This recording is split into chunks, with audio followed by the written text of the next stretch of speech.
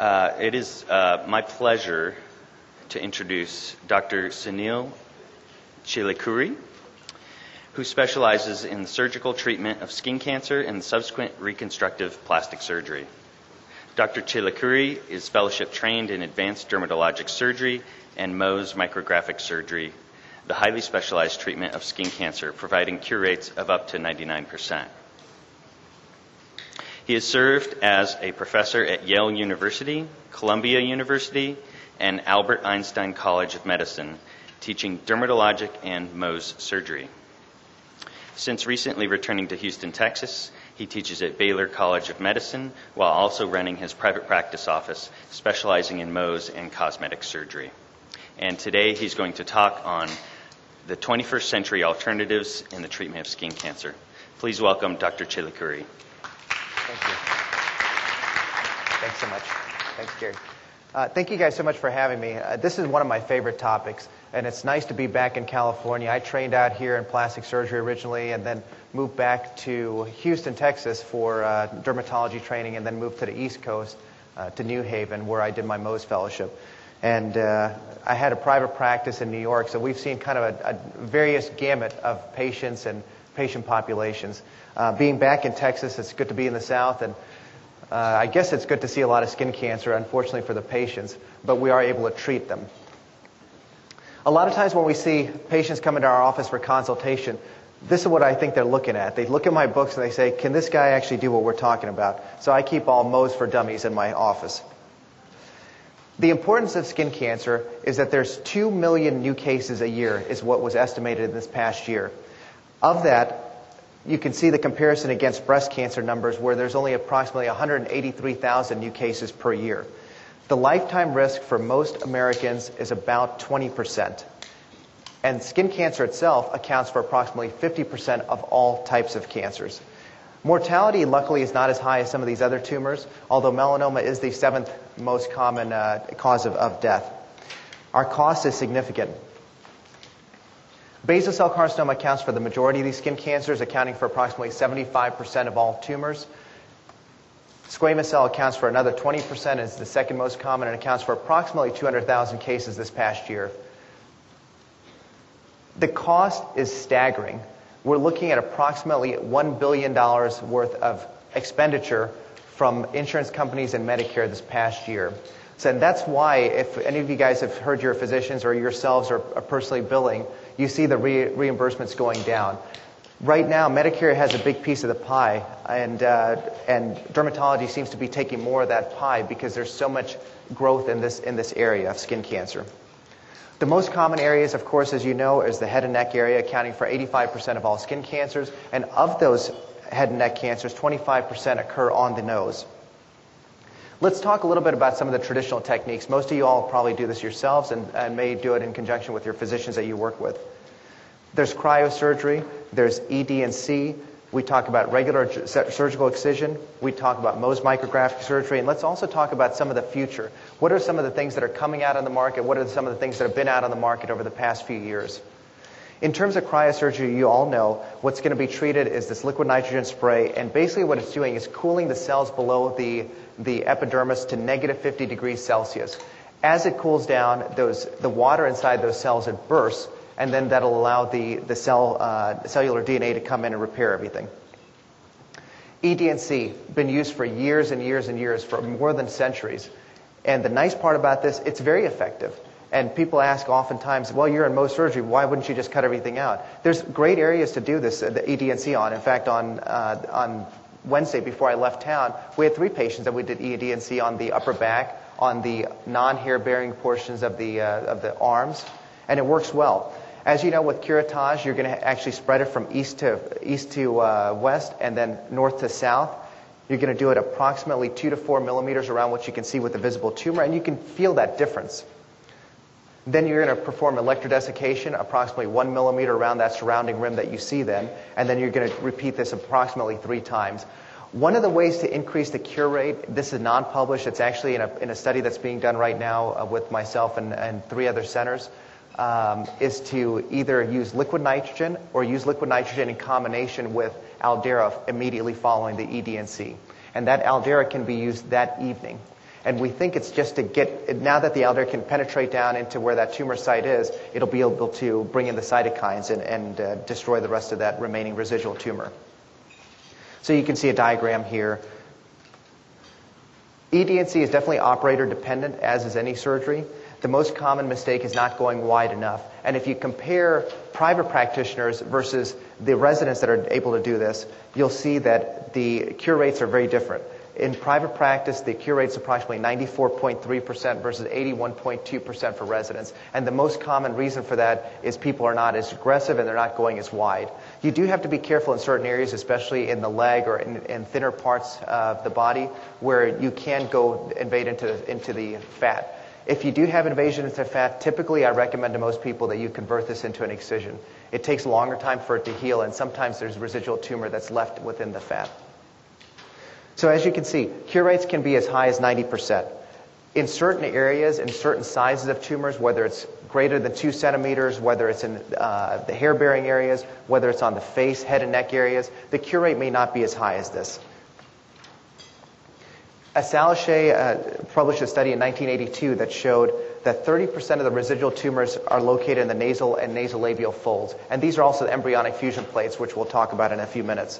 And the most common areas that they're seeing is the periphery of the defect, as well as the deep dermis. Let's talk about general excision. I'm sure that most everyone here in the office, in this auditorium, has done at least a general excision or watched a general excision. And what's done is typically you take 4 to 5 millimeters around what you can see with the naked eye, you cut it out, and you put a few stitches in. This is well used and well versed for any well-defined tumors, anything that's less than 2 centimeters in size. And one of the things to remember is there's a minimum size that you're looking for. In the past, in the mid-90s, early 90s, and even up to about 98, people were thinking you only had to take about 2 to 3 millimeters around what you can see with the naked eye.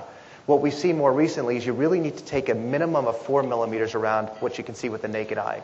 In certain histological subtypes, even this is not going to be enough, and those include morpheoform and more invasive type basal cells. So that's where we're talking about the histological subtype. This is where it's important to know what type of tumor you're dealing with, and that's usually seen on the pathology report. A lot of times in my office, I actually request the slides, or I ask if I can see the slides myself, because even though something may be classified as a nodular tumor and you think it's not going to be a very aggressive tumor, you can go ahead and cut it out. When we actually do the Mohs stages, you do see about 20% of these tumors have more invasive type pathology, including infiltrative or morpheoform basal cell. So the 5 common types you already know. Nodular is going to be the most common, of representing approximately 60% of all basal cells that are treated. 15% are going to be the superficial basal cells. The more aggressive, and these are the 3 that are going to be more amenable to Mohs micrographic surgery, are morpheoform, infiltrative, and micronodular basal cells. The big difference between Mohs and general excision is 2 things. Number 1, the cure rate. Your cure rate in Mohs is typically 98 to 99%. The reason that there's even a 2% cure rate or recurrence rate is typically it's because young practitioners are coming out into practice. Also, this includes some of the people who may not be fellowship trained in reading the slides. And that's where you get that 2%. I've done a retrospective study. I do a retrospective study at the end of every single year that I operate. And in the last 13,300 cases, I have a recurrence rate, I think, of 0.1%. And I think it's 2 patients who had such extensive squamous cells. One was a recurrent squamous cell that I treated on the scalp, and the second one was a primary squamous cell on the scalp, but the gentleman had so much actinic damage. So you can see the cure rates can be extremely high. The second advantage is conservation of normal tissue. So you're preserving anatomical tissue. And there's a big difference in how much tumor tissue, or how much surrounding tissue is removed in comparison of Mohs versus general excision. Second, the last thing that's important for me is after I complete the Mohs technique, I know that I can utilize any type of repair that I want to give the best cosmetic function and best cosmesis as well as functional repair.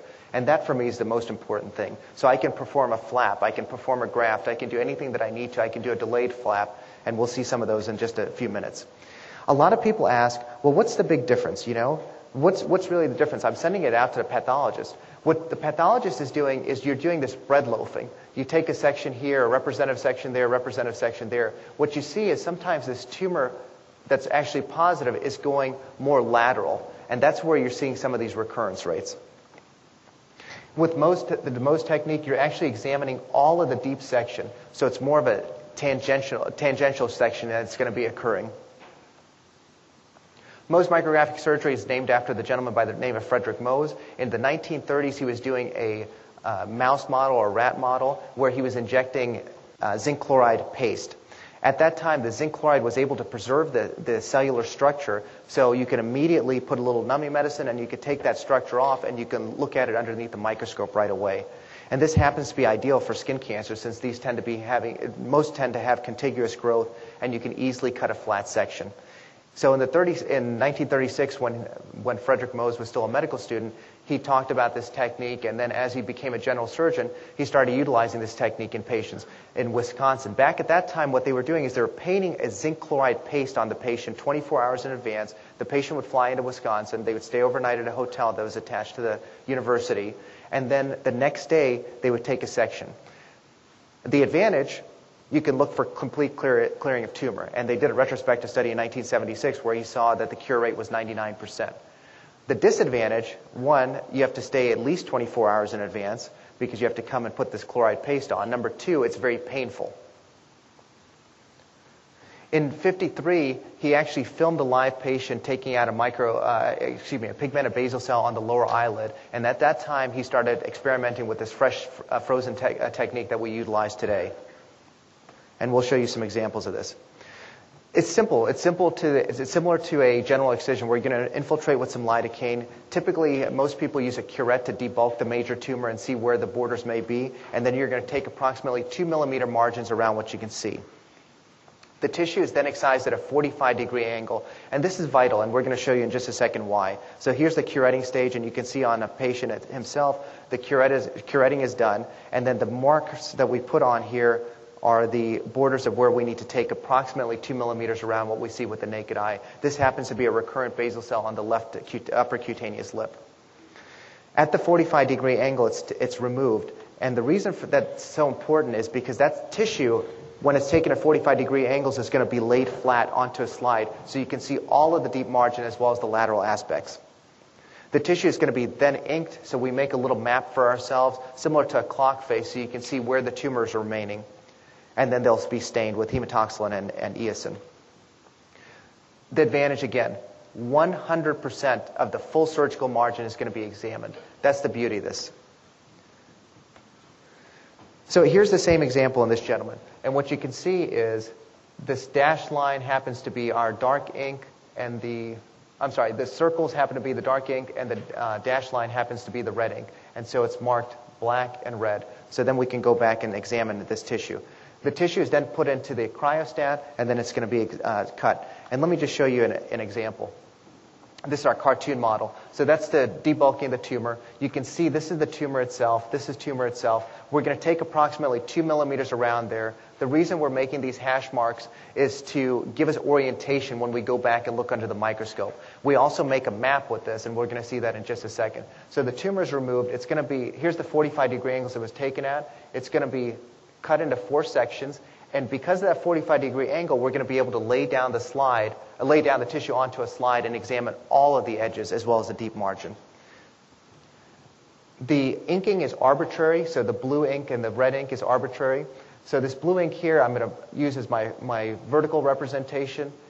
So if I'm saying this is 12 o'clock, I know that's going to be my blue ink. If I'm looking at 3 o'clock, that's going to be my red ink. And this is going to allow me to go back and see exactly where the tumor is if I have to take another section. In this particular example, you can see slide 1. There's still some tumor left.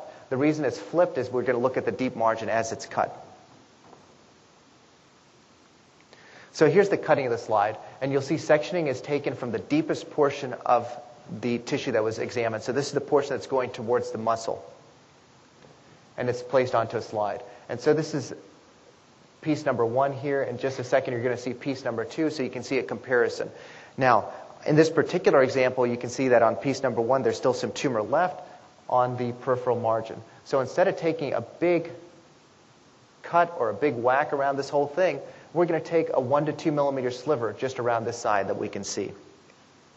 In this gentleman that we showed you previously, you can see where the red marker here is where tumor is remaining. So we're going to take some just around there. And you can see, I'm sorry, it's out of focus. We're going to take a little sliver there, a little sliver here, a little sliver here. That's taken out there, it's put into the cryostat, and then it's examined again. And so similar, we're doing another cartoon. We're taking a little piece more here, that's going to be removed, and it's going to be laid onto a slide again. In this particular example, there's going to be a little bit remaining just in the middle. And so that's why we're going to take one more piece. I'm going to fast forward through this. And you can see, in just a second, you're going to see that there's tumor remaining right here. So there's a residual tumor. I don't know if you can see it here. And we're going to take that little sliver, and on this third stage, all the tumor is removed. So let's see what it looks like in vivo. Have a lot of people in here seen Mohs surgery or worked with Mohs surgeons? So a significant amount. Okay, that's great. That makes it much easier. So this is boring. We'll move on. This is the morphiiform basal cell that was taken out on a patient. And you can see where I marked just a 1 millimeter or 2 millimeter margins around there. We're going to take a little piece around this young lady. And here's the 45-degree angle. And this is what's the most important part. Have you guys seen how it gets cut onto a slide? Let's fast forward to that then, okay? This is kind of boring.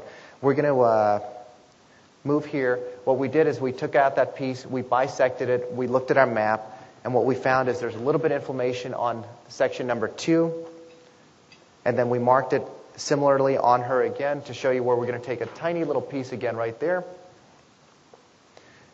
And with this, it's cleared. So you can see the microscope, there's absolutely no tumor remaining. With that, especially on an area such as the ear, we can reconstruct any which way we want to prevent any kind of deformity. And in this case, we chose to use a rhombic flap. This is the rhombic flap in place.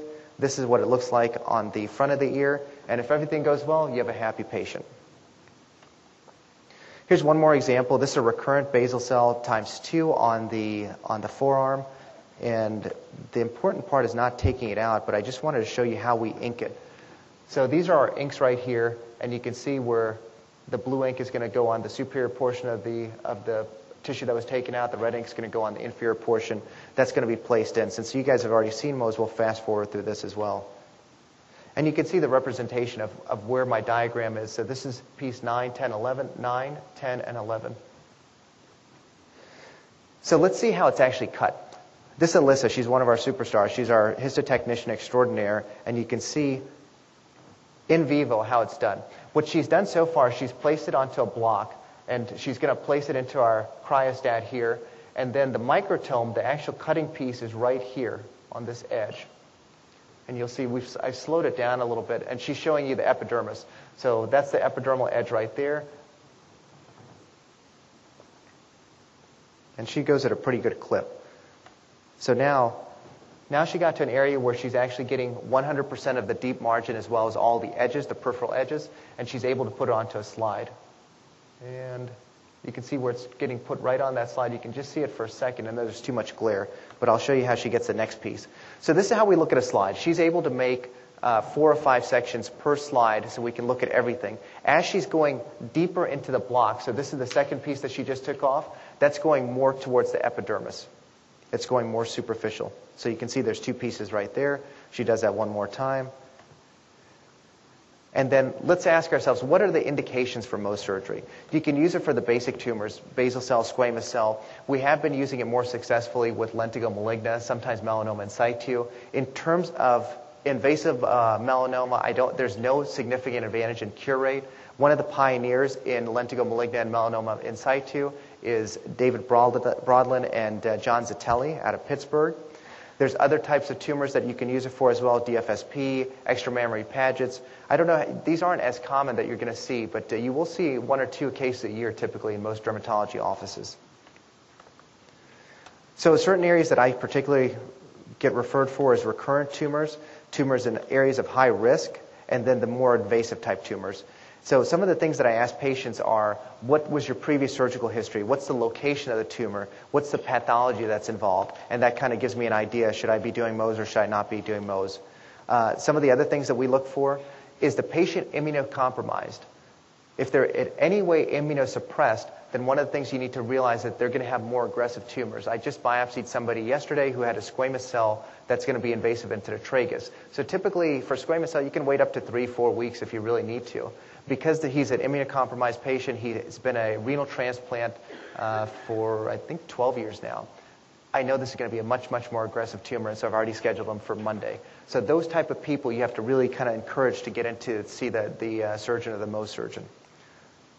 In terms of large tumors, typically these have been growing for a long period of time. Most tumors that are greater than 2 centimeters in size, I do perform Mohs on, or I recommend most people refer to Mohs.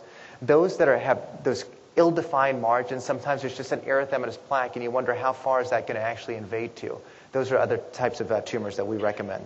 This happens to be a tumor that was largely ignored, and it was a micronodular BCC. You can see the final defect, and then we put an allograft in place here. Some other indications, previous surgery. So is it recurrent after an excision or a cryosurgery? Is there any residual that's remaining after an excision?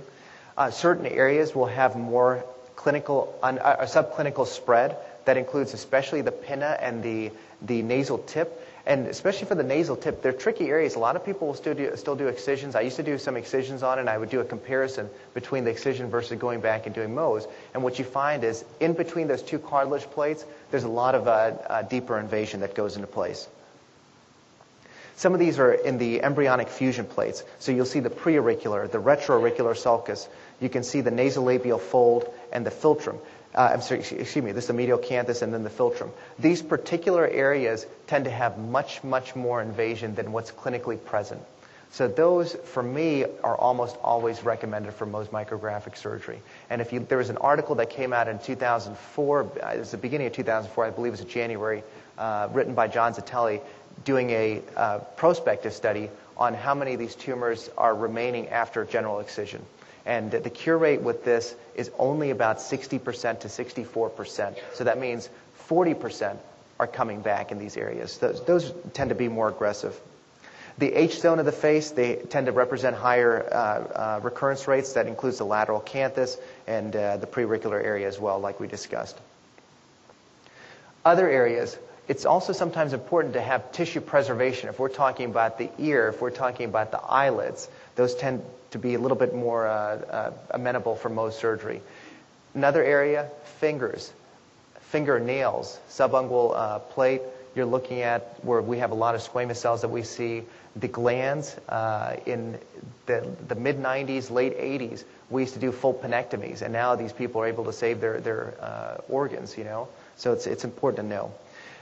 Oculoplastic literature, the most recent literature that's been out there for the past couple years, only recommends Mohs micrographic surgery in conjunction with their reconstruction because the cure rate is so much more significant and there's much more preservation of tissue. Here's one example. The histological subtypes are important. If it's a micronodular type of basal cell, if it's a morphiiform or infiltrated basal cell, these tend to be much, much more invasive. John Zitelli did a study which showed that their subclinical spread is approximately 7.2 millimeters. That's on average. So we're talking about bigger tumors here. Here's one example of a micronodular basal cell. And this gentleman, he presented, he's a typical vet. He came in and he said, "Doc, it's only been there for a couple months." I said, "Well, it's possible, but not likely." And this one happened to be very aggressive. It's because of the tumor's pathology. And this was the final defect. And what you're looking at here is you're actually looking at the nasal septum on this side. You're looking at turbinates right there.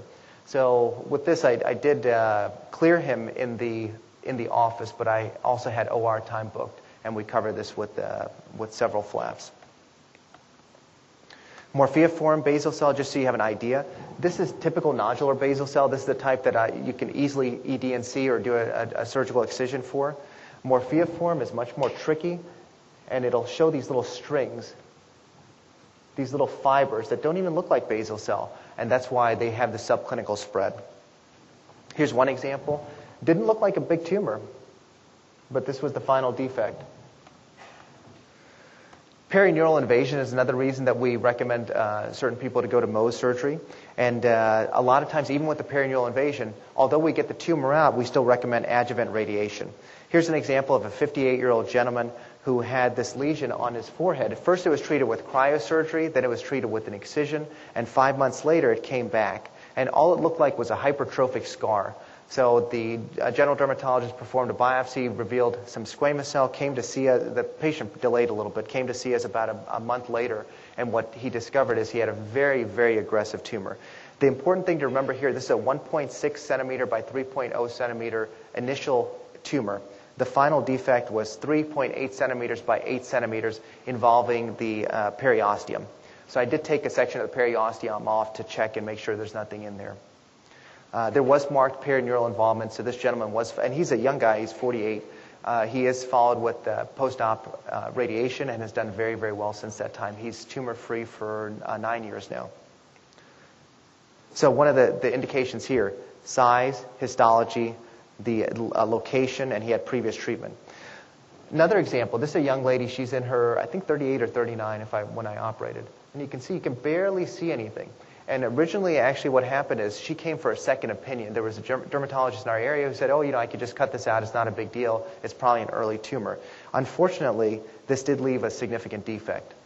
But the nice part is because we know that it's all out with the Mohs technique, for here, we're able to do a little bit more advanced reconstruction and get her back into shape. Another example, this is what a lot of the morpheaform basal cells will look like. It's not too big. It's not an outgrowth. It's more of a invasive type tumor that's underneath the skin. And it led to a defect of this size. So you can see we can easily put it back together. It's not a big deal. This is a recurrent basal cell. This one was treated by excision 3 times. Once with the dermatologist, twice with plastics, and then the plastic surgeon actually asked me to get involved with this one. And I coordinated care with him. And you can see the final defect. So the subclinical spread was significant. It's beyond even what we drew here. This is a young lady who had this basal cell, was treated first with, they thought it was superficial basal cell. They treated with liquid nitrogen. She's an elderly woman. She's 92. But she's otherwise in very good health. And she says, I just don't like this growth. It keeps growing. It keeps bleeding on my pillow. The nursing home gets upset with me. So this was the final defect. Very aggressive. We offered to do a more advanced reconstruction. We actually just put a skin graft on there, and she healed up very well. She does have a little bit of notching, but she said, I can live with this. I don't want to have any more major reconstruction done. This is a 41-year-old woman who I'd operated on. She's referred by an outside dermatologist. I operated on right here. You can see just a tiny, tiny bit of tenting when she smiles. But we had, the final defect was 1.2 centimeters by 1.5 centimeters. So she healed up nicely. This time she came in and she was referred for this tiny little spot here. This was a micronodular type basal cell, and the final defect involved this.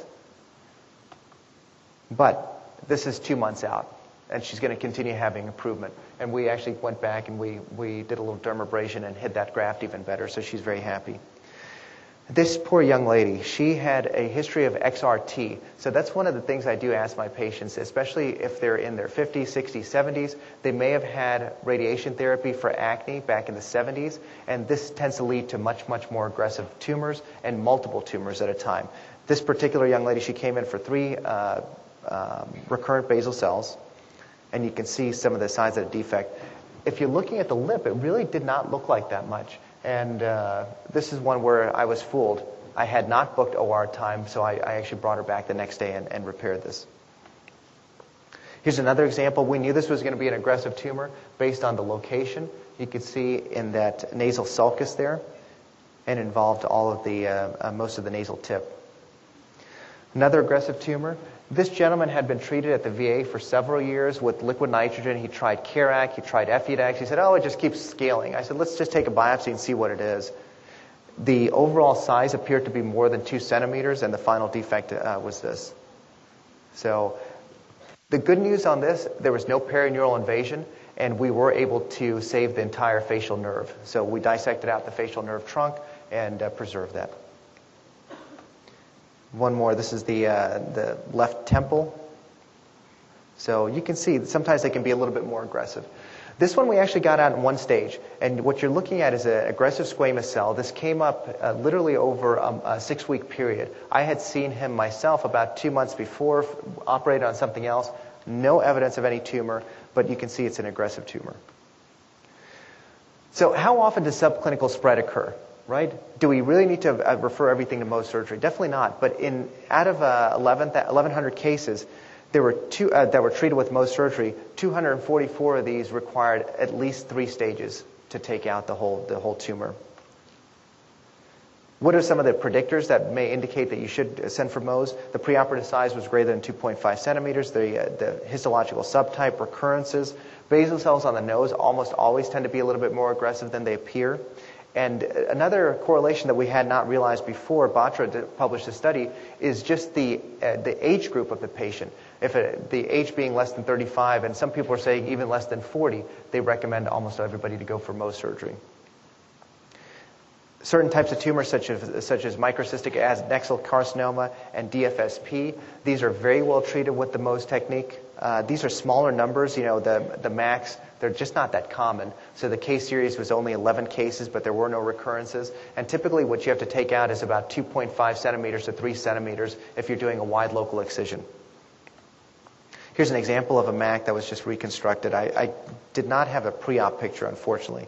Here's a DFSP. You can see the typical recurrence rate is about 11%, and this one has been recurrent 3 times. It was operated first by general surgery, then by plastics, and then got referred to us by the dermatologist. So we took out the whole sectioning. You can see this is where the tumor remained. It was right in this area here, and we were able to see the pathology here. It's a very aggressive-looking tumor, but because we know the tumor is out, we were able to do a nice rhombic flap and put it into place, and this young lady has done very well. Some of the other tumors, melanoma. It's not the conventional way of treating melanoma. The cure rates are almost exactly the same, and the reason for that is when you do the frozen section, you can't quite see all the melanoma cells that are in that frozen section. In certain areas with lentigo maligna where there's a lot of subclinical spread, I do recommend it, and I have done it on the face mainly, head and neck area. On the forearms and body, I really don't do it. So you can see, even though it didn't appear to be a very big tumor, this is post-Mohs, and then I took one more layer to send it off for permanent sectioning. So what are the advantages? Tumor clearance, tissue sparing, it's cost effective. The disadvantages, of course, it's a little bit more labor intensive. You need to have a contiguous tumor. There's going to be waiting between the cases. Some of the limitations, when we're going into deeper wounds, we've had a lot of recurrences of squamous cell and basal cell on the skull, on the scalp, and what we've seen is we've actually had to take out the bone plate. So sometimes this is a little bit harder to interpret. So we'll take it down, we'll get the lateral margins clear, we'll take off this periosteum, and then I'll usually refer to neurosurgery for deeper invasive removal. The other limitation, sometimes patients are not able to tolerate the anesthesia for as long as you'd like. And in all 10,000 cases that were examined, only 0.15% were not completed. And these are actually my cases. One was, most of this was due to invasion of bone and sometimes into the cavities such as the orbital rim as well as the external auditory meatus. Cure rates are high, you already know that. The difference in cure rates, you can get an idea. Recurrence rate with Mohs is approximately 1%. With an excision, it could be anywhere from 7% to 10% on average. Let's go on to what's the newer things that are out there. One of the things sometimes people ask me, especially plastic surgeons and general surgeons, is how safe is Mohs? You're doing this big technique inside your office. It's extremely safe. There's only a complication rate of 1.5%. That includes everything. That includes your post-op infections, your bleeders. It includes any graft necrosis, any flap necrosis. So very rare to have any major problems there. And just to give you an idea of some of the reconstructions that can be done. All these are the reconstructions that can be done in the office. I'm sure most of you guys are doing this in your own office as well. I'm going to skip forward. And, sometimes people ask, they had this big tumor. Are they going to be deformed for the rest of their life? You can see where the tumor was. But if you're looking at how we got to it, it was a significant defect. What you're looking is, this is actually a through-and-through defect. This is gauze that's underneath there. And so we were able to reconstruct this by putting in a delayed flap and taking it down about 3 weeks later. Here's another example. And same thing, because we know that the tumor is completely cleared, we can do a little bit more fancy reconstruction to get it back into place. Here's an example of a gentleman. The scar is right here, but from face on, from head on, you can barely see it. And this was a relatively aggressive tumor. Same thing, it's in one of those embryonic fusion plates. This is a case where even with Mohs, we could not save the alar rim, but we are able to reconstruct afterwards. So you can see even 3 months later, she's a happy camper. So, I'm a surgeon. To cut is to cure. But that's not the future. Let's see what the future holds. In the 21st century, we're trying to find something that's going to be more minimally invasive, something that's pharmacologically oriented. We're looking at immune modulators, gene modulation, and other delivery systems that may help these patients where they can avoid surgery. One of the topicals that we use commonly now is imiquimod. I'm sure everybody's had some experience with this, if not a lot of experience. And the way that it works, as you know, is the cytokine and interferon induced into that area to cause that inflammation. One of the things to remember if you're not that familiar with it is it can light up a lot of satellite lesions. So even though you're treating one specific area, the patient will come and say, you know what, my whole chest is red. And I saw somebody while I was on call for another general dermatologist, and they had this young lady putting on Aldera on the chest. It was the right thing to do. But she ended up having inflammation on the entire chest, including the breast, and had some third-degree burns from it. So you just have to be a little bit careful. The question a lot of people ask is, how effective is it, and how many times do you have to dose it per month, and how many months do you have to dose it for? So there's a lot of studies that have been done. In 2001, there was a multi-center study that was done in Australia and New Zealand, and they used various dosaging, twice a day, once every other day, twice every other day. And you can see the cure rates are a little bit higher if you're doing it twice a day for 7 days a week, but the biggest problem is most people can't tolerate that. So that's what we're worried about.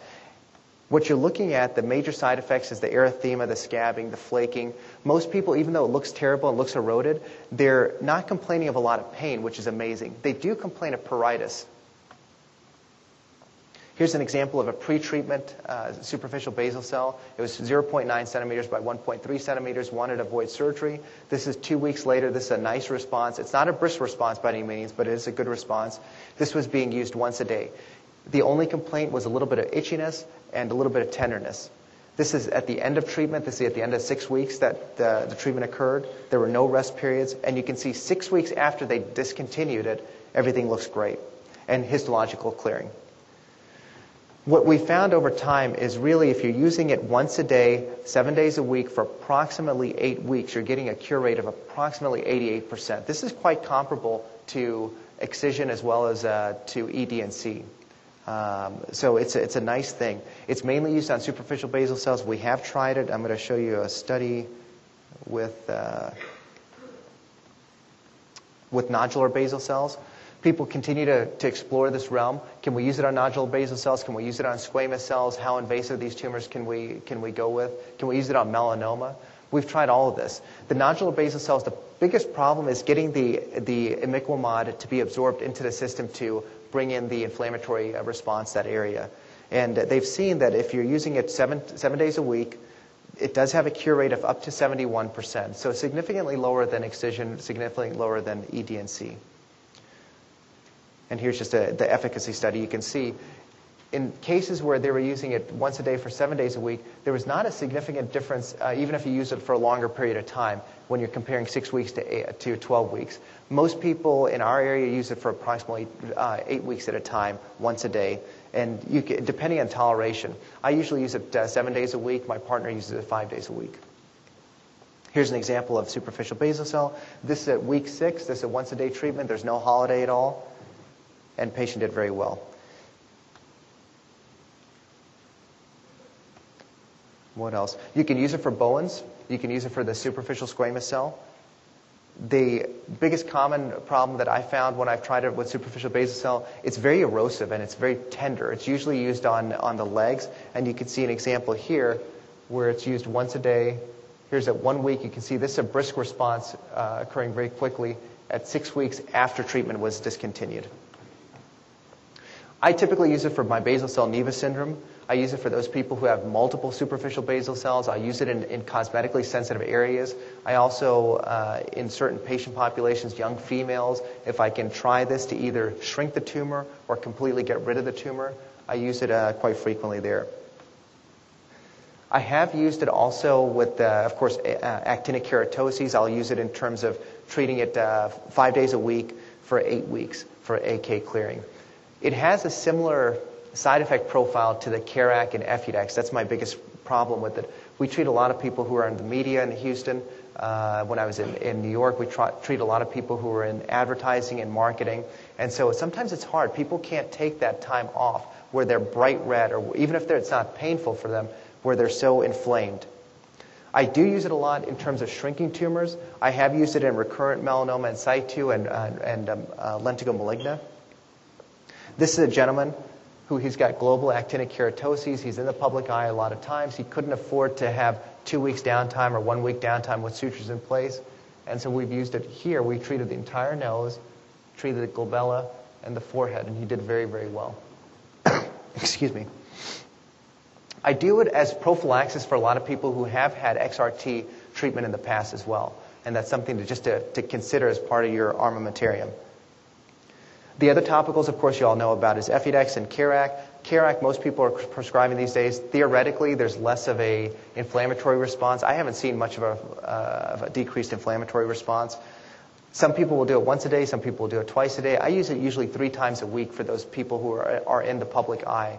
And they do get a nice inflammatory response. You may have to use it for a longer period of time instead of treating only for 4 weeks or 6 weeks. Sometimes I use it for 3 months or 2 months. But you can get a clearing of up to 88% of these actinic keratoses. Some of the newer things that are out there, you all have heard of the anti-inflammatories, diclofenac, Solaraze is already in production. There's one that's coming out on the market now. It's still in the phase 2 trials. It's called Sulindac. Have you guys heard of this name yet? It just came out in one of the journals this past week. And they're doing a combination of doing this anti-inflammatory. This is usually an oral anti-inflammatory. It's been in the market for 25 years. And what they're doing is they're putting it on the patient 1 hour before they treat with a hydrogen peroxide. And it seems to allow that hydrogen peroxide to come in and damage those precancerous cells or cancerous cells. They've seen approximately 60% resolution. It's still a small study. There's only 20 patients that were done so far. But it's something of the future. Other things that we can use, the retinoids. How many people are actually using retinoids in their practice for actinic keratoses? So good number. So probably about 30% of you guys are using it. That's great. I think it's a very effective treatment.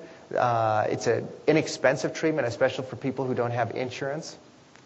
Tazarotene we've used in the past in the VA. We're doing a study right now with tretinoin. We're doing it at the VA for application for actinic keratoses. For superficial basal cell, I have not seen any effect. I don't know if somebody has any anecdotal effects with the superficial basal cell. Actinic keratoses, after we do a spray and we start the retinoids again, we do see a decrease. That in combination with sunscreen, of course. We're trying a new study right now. It's just coming up, utilizing PDT with tretinoin, seeing if that may help activate the levulonic acid and help the levulonic acid penetrate a little bit deeper, and then activating that with the pulse with the light therapy. There's one that's in a study right now if you want to refer any patients, and it's parallel alcohol, and it's a topical that they're applying on, and it's going to be used. They're predicting for 6 to 8 weeks. So there's a clinical study going on right now. If anybody's in the D.C. area or the Arizona area, you can refer your patients. Photodynamic therapy. A lot of people have light boxes. How many people have light boxes? Holy cow. Okay. So it's a big difference than 4 or 5 years ago, I gave a talk at the Mohs conference. And I asked, how many people have light boxes? There were 2 people that raised their hand out of 780 people. And now almost everybody has a light box. So you guys have good therapy with this.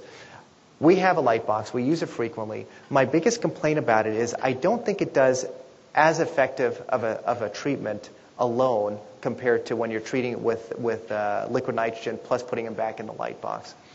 We use a Blue U. We use the typical levulonic acid stick.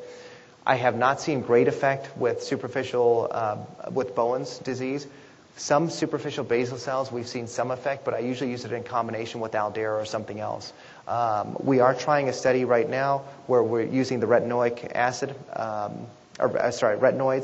plus PDT, and we're seeing a little bit more effectiveness in terms of long-term AK clearing. The major problem with the levulonica stick is it doesn't penetrate into these deep actinic keratoses, those hypertrophic AKs, and some of these other superficial BCCs and squamous cells. One of the tricks that we're trying to use is DMSO, it's dimethyl sulfoxide, and that's supposed to allow the skin barrier to be penetrated a little bit easier with the levulonica stick. And they saw a cure rate of 84 to 95% in basal cells and 80% cure rate in squamous cells. What's the major conclusion? It's effective. It's another arm of treatment. I think I use it in combination more frequently than anything else.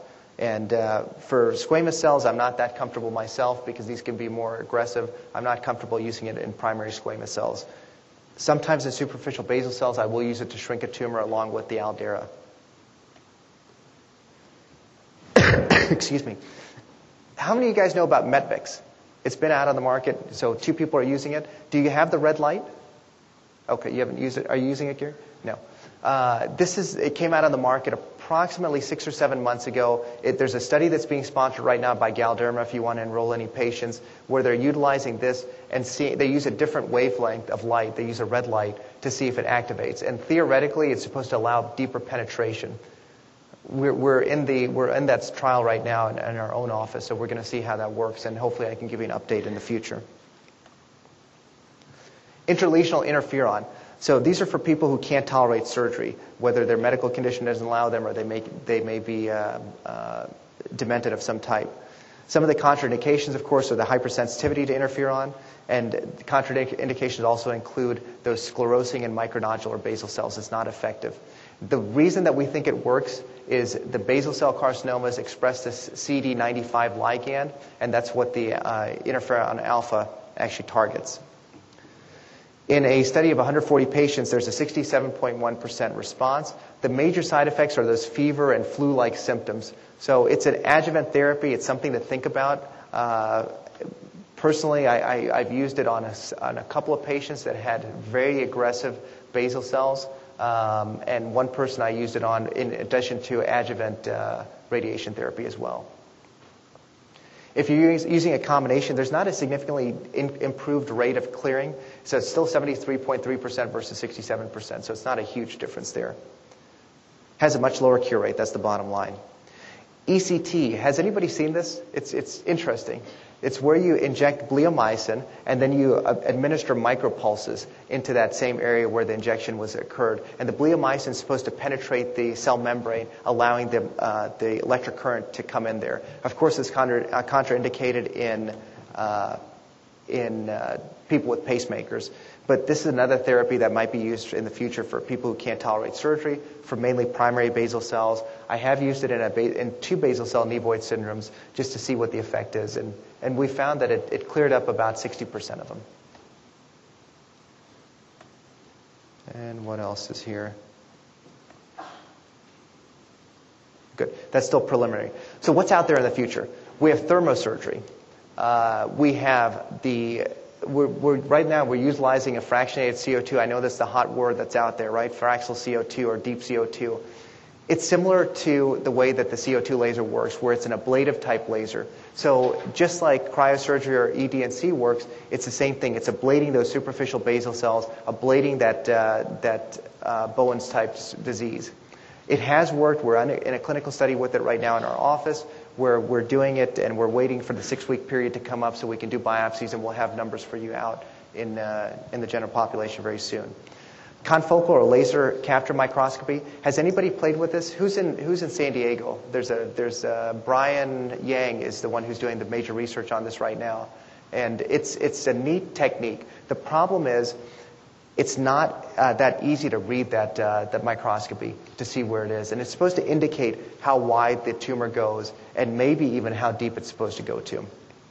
There's one more thing that wasn't listed on here, and there's a company that's coming out in the next 8 months with it's similar to the full body scans that we used to do with the machine, and it takes a picture, and from that picture, this one actually has a handpiece, and from that handpiece, it compares it against its database. It's coming out of Italy.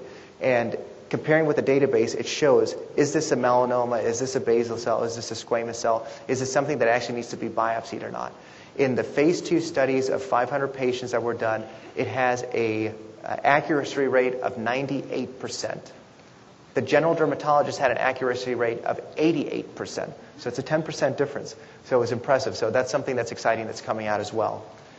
We've talked about the PET, we've seen PET scanners. Everybody's talking about it this day and age. Really, PET scans, all they're doing is just seeing where the inflammation is. So I don't think it's that accurate in terms of treating basal cells. There's anti-angiogenic factors, so we're trying to destroy the blood vessels that are coming to feed the tumor, and then hopefully we're looking into gene therapy. But still, we go back to the same old thing. What's the best treatment? Prevention.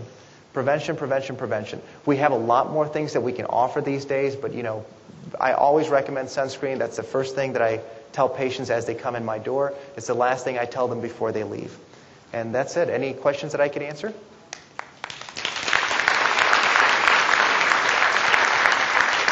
Thank you guys for your time. I appreciate it. Oh, go ahead. I'm sorry. Historically, I've used inflammation as a kind of benchmark when I'm using imiquimod to see if I'm getting some efficacy. Exactly. But there was a recent clinical study reported that inflammation isn't necessarily That's your correct. endpoint. And I wanted to hear what your experience was and how I agree with you 100%. I look for that inflammation. I think if people are having a nice, brisk inflammatory response, 9 times out of 10, it's actually the number is 88%. There's 3 studies that just came out. There's one that was just published 2 months ago, and then there's a published study from 2 years ago talking about that inflammation. And I still use that as one of my targets. The study that I know exactly which study you're talking about, I don't think that's always correct. I think you need to have that inflammatory response. What we're learning is that we need to wait about 6 weeks after the stopping of the therapy to see if there's anything left. And if you're concerned that there's anything left, then sometimes I'll give them that 6-week holiday and I'll retreat again. And I've seen that to be effective. Because if you see anything lighting up, then I go to my second option. I'll go for excision or I'll do for an ED&C. Okay. Do you rebiopsy? I do. Okay. If I see it relight up after the 6 weeks, I put them back on it, I will rebiopsy. Or if I see anything that looks like a little bit of extraneous inflammation, I will rebiopsy.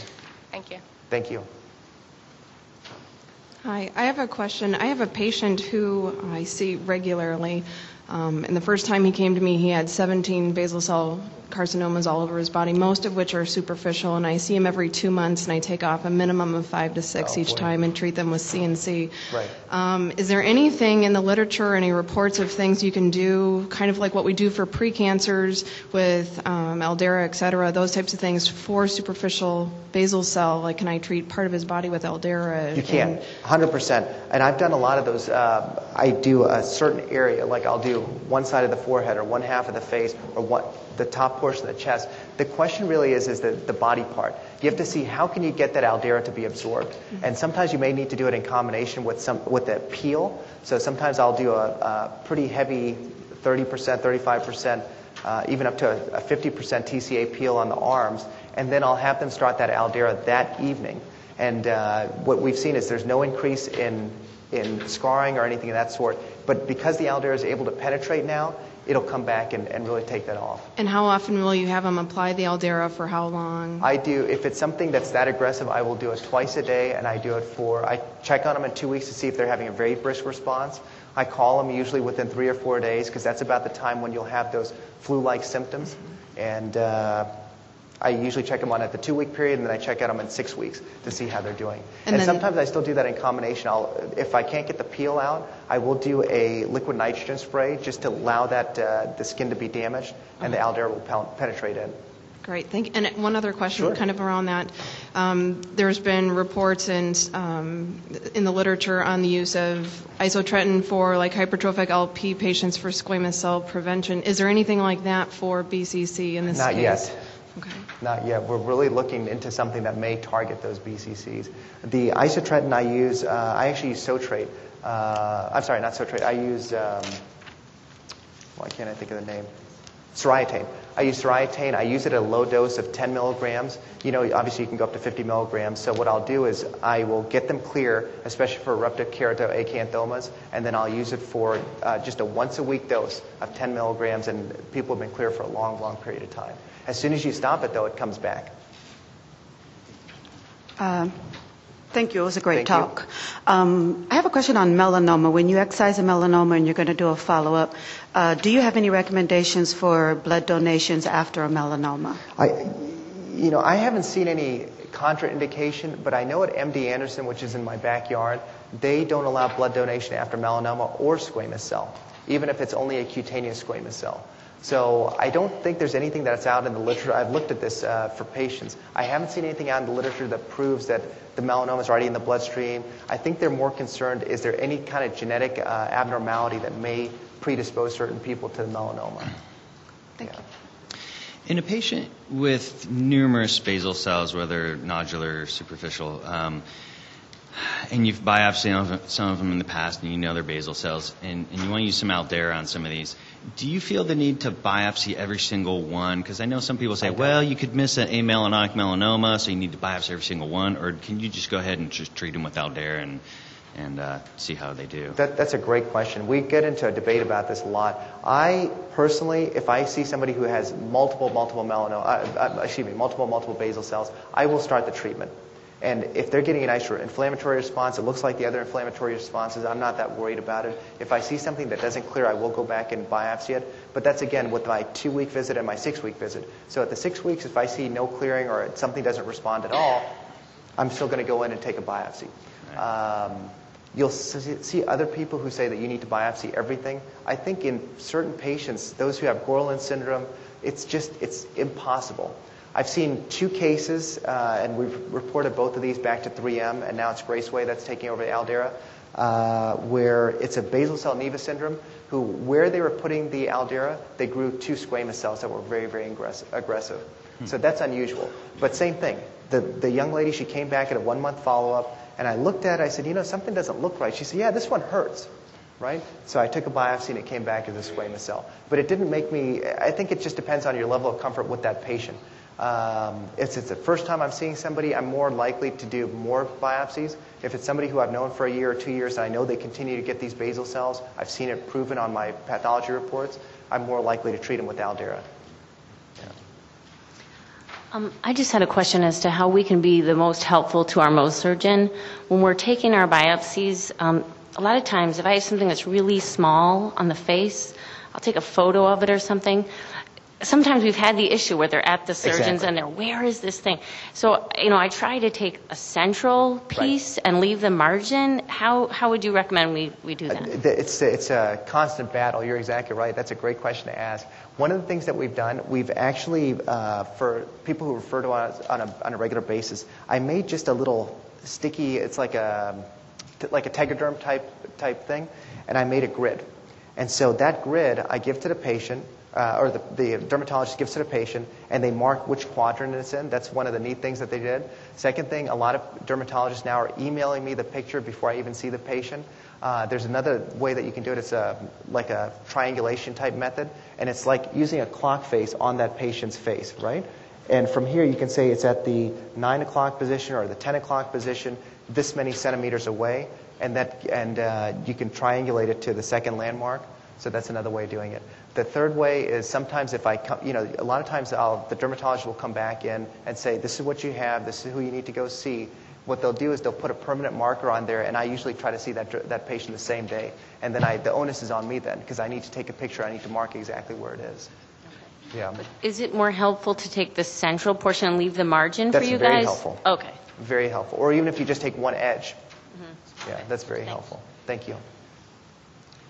For Mohs, are you having patients stop anticoagulants, especially Coumadin? Not at all. I am not at all. Okay. I've had 7 or 8 years ago, I had a patient who actually had a stroke while on the table, who I hadn't stopped the anticoagulant, but the primary care doctor had. Right. And I called up and I said, listen, the heart is the most important part, the brain is the most important part. For me, even if you have a little bit of hemostasis problems, it's not that big a deal.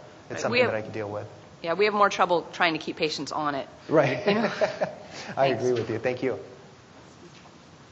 Can you comment on use of Aldera in lentigo maligna? Use with Aldera, I'm sorry? Lentigo maligna. Yes. I don't know how commonly it's being used. How many people in their offices are using that? Is anybody? You are? Okay, good. So a lot of times it's used in academic institutions. I'm one of the few people in Houston that's still using it, but I've played with it since 1998 before it came out on the market with the Aldera. What I'm seeing is that it will tend to light up the periphery. So I still use that as one of my criteria. I'll start them on the Aldera almost immediately following the biopsy report if they can't get right back to me. If I think it's extensive or if I think it's a recurrence, I use it a lot where I'm using it once a day for 2, 3, 4 weeks. A lot of times, if they have an inflammatory response, what will happen is I can kind of outline the margins. I still use my Woods lamp, though, to go back in and see if there's any subclinical spread. But that's helped significantly, especially in high-risk areas on the upper lip, on the mucosal lower lip. I've used it, where they're recurrent melanomas. And luckily, on the last, I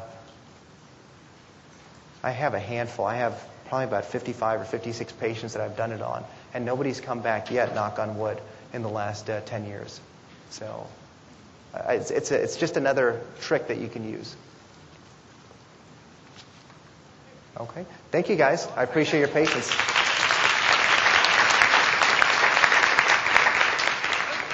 I'm sorry, excuse me. One more question, if you don't mind. I know the Levulan was approved with the blue light, which I believe is the 410 nanometer wavelength. Now, have you seen any other light sources and wavelengths that may be comparable to it? And there's supposed to be a 390 wavelength that's coming out. That's the red light that's going to be used with that Metvix. Mm-hmm. And they're thinking it may be the light source, that it may be that's what's actually allowing that to penetrate a little bit deeper. It's similar to what's used for an extract laser. Okay. For psoriasis, and so we're wondering if that can allow deeper penetration so we can get better clearing the AKs. That's out there. We've also used a pulse dye laser. I used to only use it on the lip, and I would paint the Levulanic stick on there for 1 hour in advance, and then I would hit it with the pulse dye laser. I started using it more on the face, especially in areas where there's hypertrophic AKs, either the temples, frontal scalp, and I'll do it in combination with something. First, I will curette a lot of these little spots. I'll have them come back in a week, paint the Levulanic stick on there, and then I'll hit them with the pulse dye laser. And I do it to a point where it does bruise. So this way I know that it's going down, it's getting a deep tissue response, and I've seen a little bit better penetration with that. Yeah. Okay, great, thank you. Sorry, I have one more question. Can you speak to your experience about using methotrexate intralesionally for eruptive keratocanthoma? And for eruptive KAs? Eruptive KAs. I've done it in only 10 patients, maybe 11 patients at the most. I've seen some good effects. My biggest concern is on 2 people I got significant tissue necrosis, and so I had a hard time with that, and I actually ended up having to put a skin graft in. I put a skin graft in. It cleared it up because I went back and I took a Mohs layer. There was nothing that was there, but I did have to put a skin graft in. I'm more inclined to use a oral retinoid now for the eruptive KAs. Are you talking about multiples?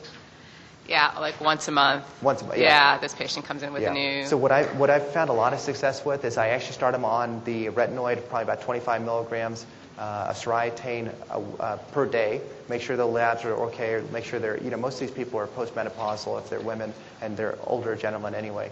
And once I clear everything up and there's a clearance for about 3 months, I'll drop them down to literally 10 milligrams every day. Then I drop to 10 milligrams every other day, and then I wean them down to 10 milligrams a week. I have probably about 30, 34 patients like that. Over a period of how much time do you do this? It took, for most of these people, 6 months on average. Okay. 6 months. A couple people took a year. Yeah. But it showed nice clearance. Okay. The only problem is there was 2 people who stopped, and immediately everything started growing back. So that was one of the things I learned from that. Thank you. Yeah, thank you. Any other questions I could answer? Thank you, guys. I appreciate your time.